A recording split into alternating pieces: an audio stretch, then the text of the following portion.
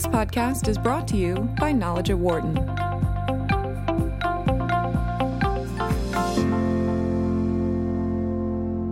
Welcome back to the Knowledge at Wharton podcast. I'm Rachel Kipp, Associate Editorial Director of the Knowledge at Wharton website.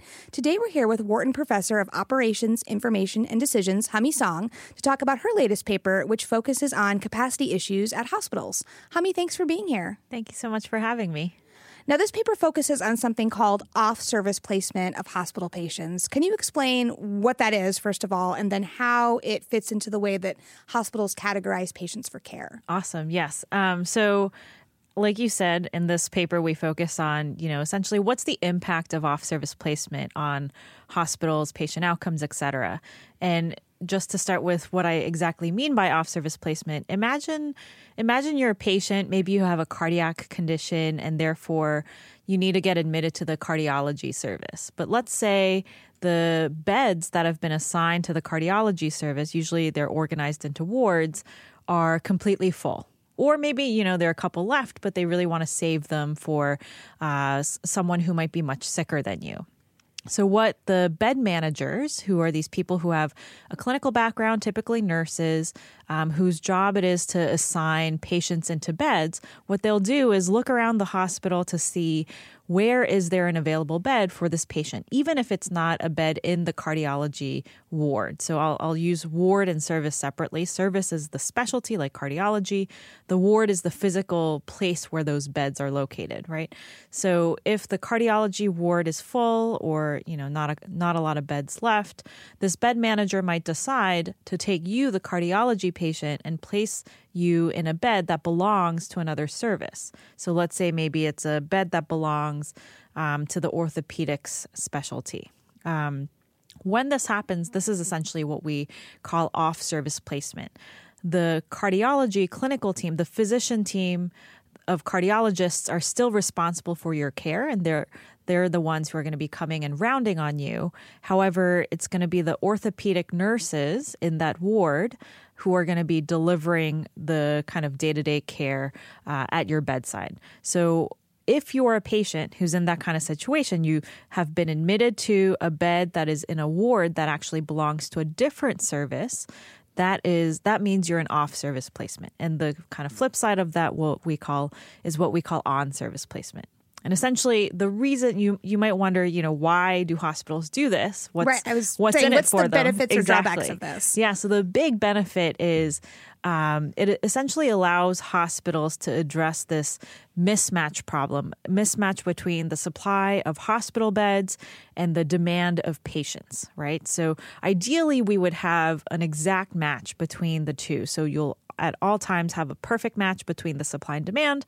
Oftentimes, this doesn't happen. The number of beds you have in the hospital are typically fixed, whereas the number of patients, especially if you think across different specialties that might be coming in, is always variable, right? So it's a way to essentially do what we call capacity pooling. You're pooling the capacity of beds across all these different wards, and this really helps you, one, utilize your beds much more effectively by making sure you're not keeping a bunch of beds open and unused when you might actually have patients who could utilize them.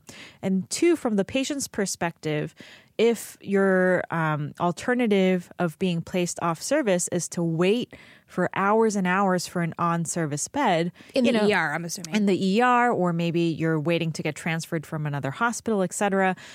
Presumably your wait times would be much reduced if you just get placed off service, right? So in our paper, we're kind of taking at face value this potential benefit of doing so. What we're trying to dig into instead is understand what are some of the potential drawbacks? What are some of the, let's say, unintended consequences of placing patients off service? Because at the moment, we and hospitals tend to just think about what the kind of positive implications of the capacity pooling strategy is, not so much what the potential drawbacks might be. Now, how did you go about studying this? Yeah, so we were really, really fortunate to have a partner hospital with which we were able to kind of talk through the problem, collect data, et cetera. They kept incredibly detailed records on exactly, which beds are occupied, open, reserved, closed for whatever reason. This really helped us be able to causally identify this effect of off-service placement. So essentially, it's a totally data-driven project. We're looking at not only things like, what are the things that the patient had done to them during their stay, but also let's take a look at the hospital's capacity, take the perspective of what is happening to each bed in the hospital as well, and try to really isolate this effect of off-service placement. So just to kind of give you the big picture first, the main things we asked in terms of these potential drawbacks were, one, what's the impact of off-service placement on the patient's length of stay? Obviously matters for the patient, but also matters for the hospital in terms of how long your beds are going to be occupied by each patient. Second, we looked at what's the impact on quality of care. So things like 30-day hospital readmission, likelihood of dying in the hospital during your hospitalization. We looked at some other things as well as kind of secondary quality measures, but those were the main ones. Then third, we focused on what are some of the drivers, what are the mechanisms that could explain, why we're finding an effect on length of stay, mortality, readmission, et cetera. And now this is a little different from previous research on this topic because that has looked more at somebody who maybe should have been in a more serious level service but has been put in a less serious level 1 because of capacity issues. And this is people who are more or less, they're being cared for at the same level of seriousness in their condition. Exactly. It's just in a different department. Right. So that's what we'll call medical surgical patients. We're distinguishing that from ICU patients, right? So most of us know that, if you end up in an ICU, that means you really, really need a high intensity, high level of care. There's been prior work that's been done asking that question that you just mentioned of, what happens if a patient who really needs ICU level care ends up in a regular medical surgical ward, or even vice versa, right? What we're focusing on in this paper is actually we're going to set aside all those ICU patients or the patients who really, really need high levels of care. We're focusing on the rest of the hospital. So what you think of as your standard regular inpatient ward, the non-ICUs. And that's what we call just regular medical surgical patients. So we're focusing on them and essentially asking the questions. And now in asking those questions, did you also do something? So I assume even within that population of patients, there's still a big span of like what types of conditions they could have Totally. And whether it's something chronic versus I fell and broke my arm and Yep. that sort of thing. So how did you control for that? Yeah, so that gets at a really important kind of identification issue that we had to address. And that's, I would say, one of the key contributions of our paper. So just to take a step back, it's not like hospitals haven't thought about this question before. They might wonder, okay, we're assigning all these patients, we're putting all these patients off service, what might happen to them? Typically, the kind of most straightforward way that this question has been asked and addressed is by comparing the means of their outcomes. So let's just say, I'm going to compare the average length of stay of all the patients who are on service to the average length of stay of the patients who are off service, right? If I find that there's not much of a difference, looks like it's okay, right? And you can imagine doing this for all the other outcomes. And in effect, even when we adjust for the observable patient characteristics like differences in the severity of condition, even if you're not in the ICU, you can rank those severities pretty differently. Gender, demographics, age, comorbidities, all these things. Let's say you control for all of that. So you're trying to essentially adjust for the differences in those populations as best you can and then compare the mean of these outcomes. You find that actually there's not much of a difference. So that might make you think, oh, off-service placement, no big deal, no problem. But what we really need to pay attention to is that those bed managers that I mentioned to you earlier, whose job it is to assign these patients, they have a lot more insight into differences in the severity of these patients that they're assigning than we can gather from just the recorded observable data, right? So what we really need to do, and what we were able to do in our paper, was essentially address those endogeneity issues. The bed manager, when they're assigning patients to these off-service beds, or whichever beds they are determining the patient is going to go to, they're working under the assumption that if you can, placing a patient on service is going to be better than having them off service. So what do? They look at the patients that they have to assign to beds, and they select the healthiest patients, comparatively speaking, and place those patients off service. So that means if there are going to be any kind of negative effects of being placed off service, that's going to be almost somewhat hidden just because these patients are healthier to begin with. So it's perhaps not a fair comparison to just compare their means, even if you're adjusting for all the observable covariates, right?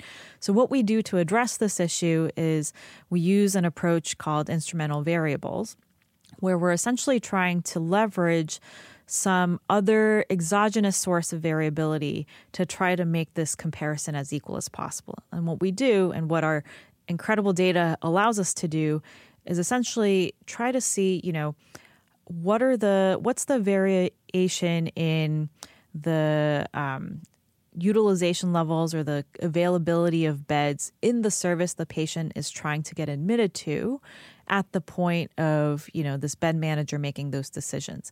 And then how does the patient's likelihood of being placed on or off service depend on that? So because it has nothing to do with the patient or their condition, the current utilization level of the hospital or that service, we can rely on that as an exogenous source of variability that's going to impact how likely this patient is going to end up on versus off service. And then we'll utilize just that source of variation to identify, the causal impact of off service placement. So what were some of the key takeaways that you found when you studied this data? Yeah, so essentially three big things. I'll say even something that we didn't explicitly hypothesize, just being able to identify how often does this happen? How many patients are being placed off service was of interest to, the hospitals and other people we've talked to. So in our study hospital, we found that about 1 out of every 5 patients is being placed off service, so about 20%. And since working on this paper, I've actually talked to several other hospitals around the world, and I've heard figures up to 40%, right? So just think what that means in terms of how many patients, how many people this is impacting. So that's one big thing that was came out of this paper. And then secondly, to get at our patient outcomes, in terms of length of stay, we actually found that being placed off service is associated with a 23% increase in your length of stay. That means you're staying at the hospital on average in our data about an extra day, even if your, let's say, clinical condition doesn't really call for it. So that was a huge, huge number. I'll get back to that in a second. And then in terms of readmissions, mortality, those quality measures, we found a 13% increase in your likelihood of being readmitted to the hospital. Also not good. But fortunately, we did not find any impact on your mortality in the hospital. So that's a good thing.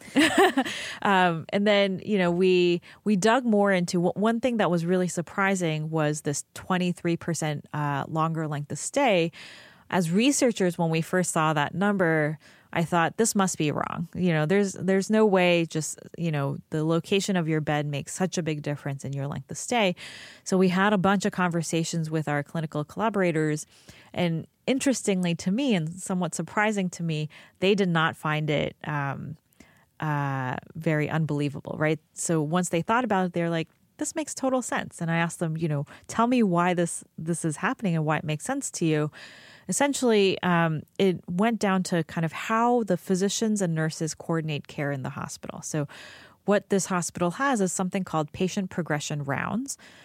These are rounds that are led by the nursing team. And if you recall, while it's the physician, the cardiology patient, the cardiologists are still responsible for rounding on the patients. They do their medical rounds. In our example from earlier, the orthopedic nurses on that orthopedics ward are the ones who are actually taking care of that patient, right? And kind of giving you your day-to-day needs when you're in Exactly. the hospital. Like if you need any labs drawn or if you need medications administered, the orthopedic nurses are the ones doing that. So they're kind of carrying out what the cardiologist that's managing your case is asking them to do. Exactly. And one thing to keep in mind is that when these nursing rounds, the patient progression rounds happen, what they're doing is they're discussing, okay, for today, what do each of the patients on our ward need? And they go around discussing each of their patients. And what they do when it's up, when the next patient is up for discussion, is they'll pull in the physician who is responsible for their care so they can have kind of a team discussion. Obviously, this is going to be much more difficult to do, that kind of one-off pulling the physician in for the patients who are off service, because those physicians are not co-located on that floor, right? So they might be in a totally different part of the hospital. Of course, when the physician comes to round on that patient, they pop in for, a couple of minutes or however long it takes, but then they go off to, back to their home base, let's say. So the discussion for these off-service placement patients usually gets kind of deferred until the end of the whole round, after they've had a chance to discuss all the patients who are physically there, whose physician is also physically there. These people, they have so many things going on simultaneously. Those conversations about the off-service patients might get delayed kind of quite a bit into, the afternoon or later in the day.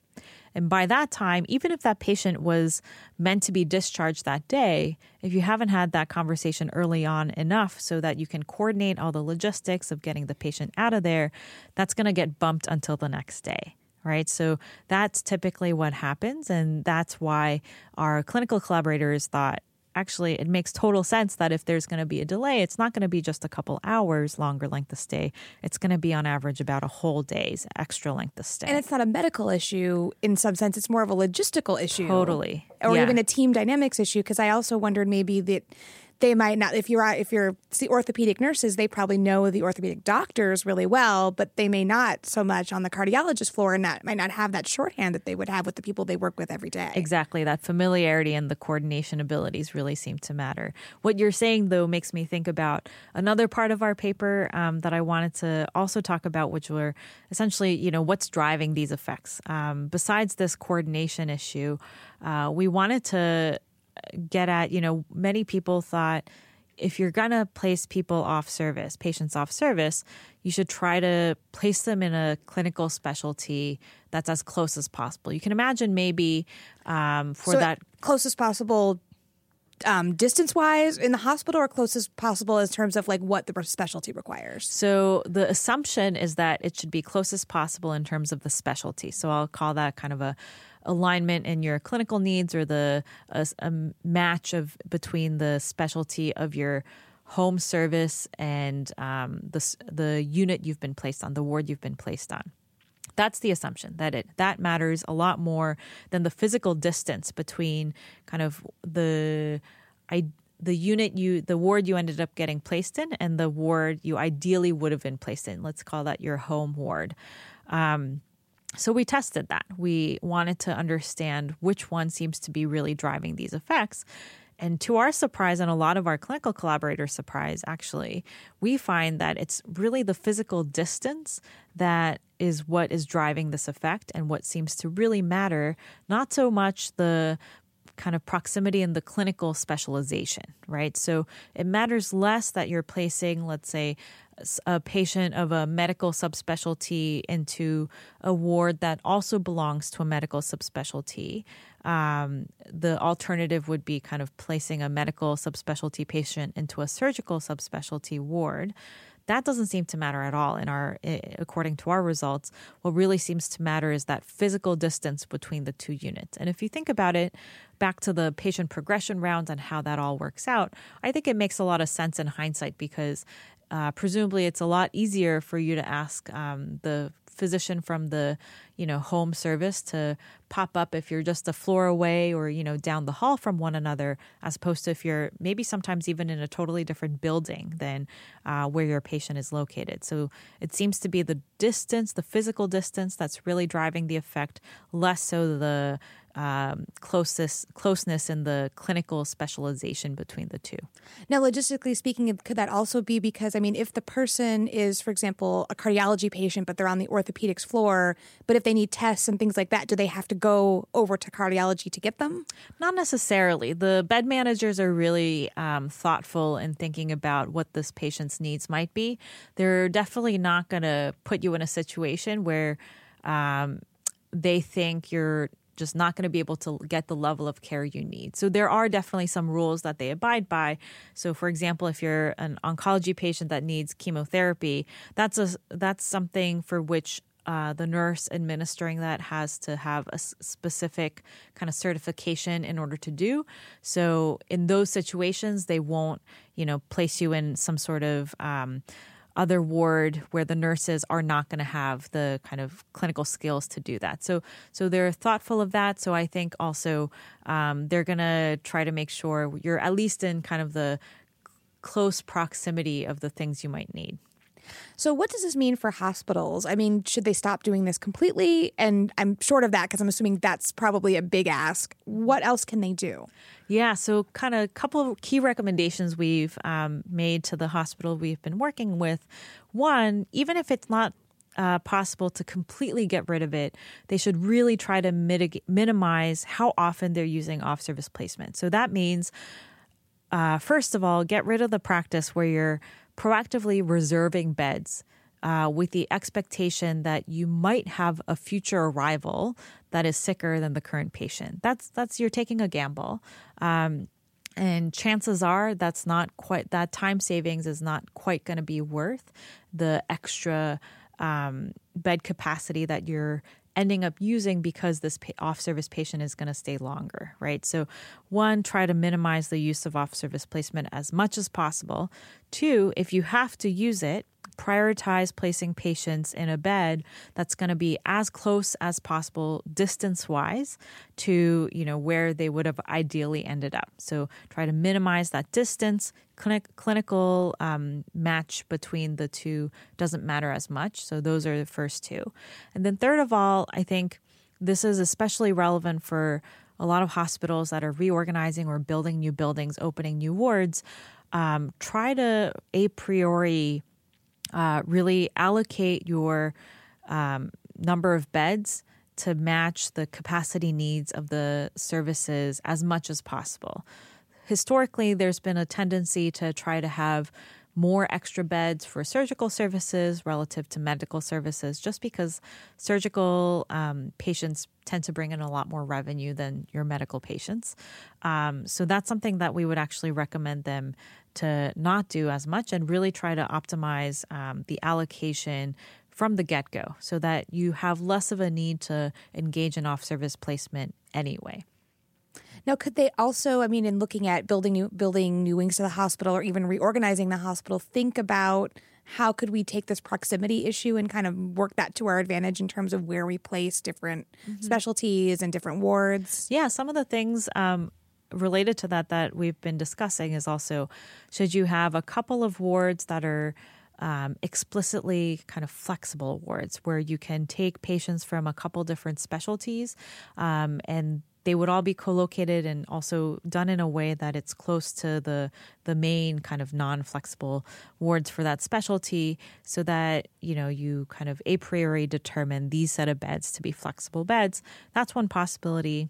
Another thing that we've been thinking about working on is how can you leverage predictive analytics to better predict when the next bed is going to become available on the ward that you want this patient to go into, right? So if I can do a better job predicting when exactly the currently admitted patients are going to get discharged, then that means I'm going to know when the next bed is going to open up so that I can have a better sense of, okay, if I hold on to this incoming patient and not place them in an off-service bed, how long am I going to have to wait to place them in an on-service bed?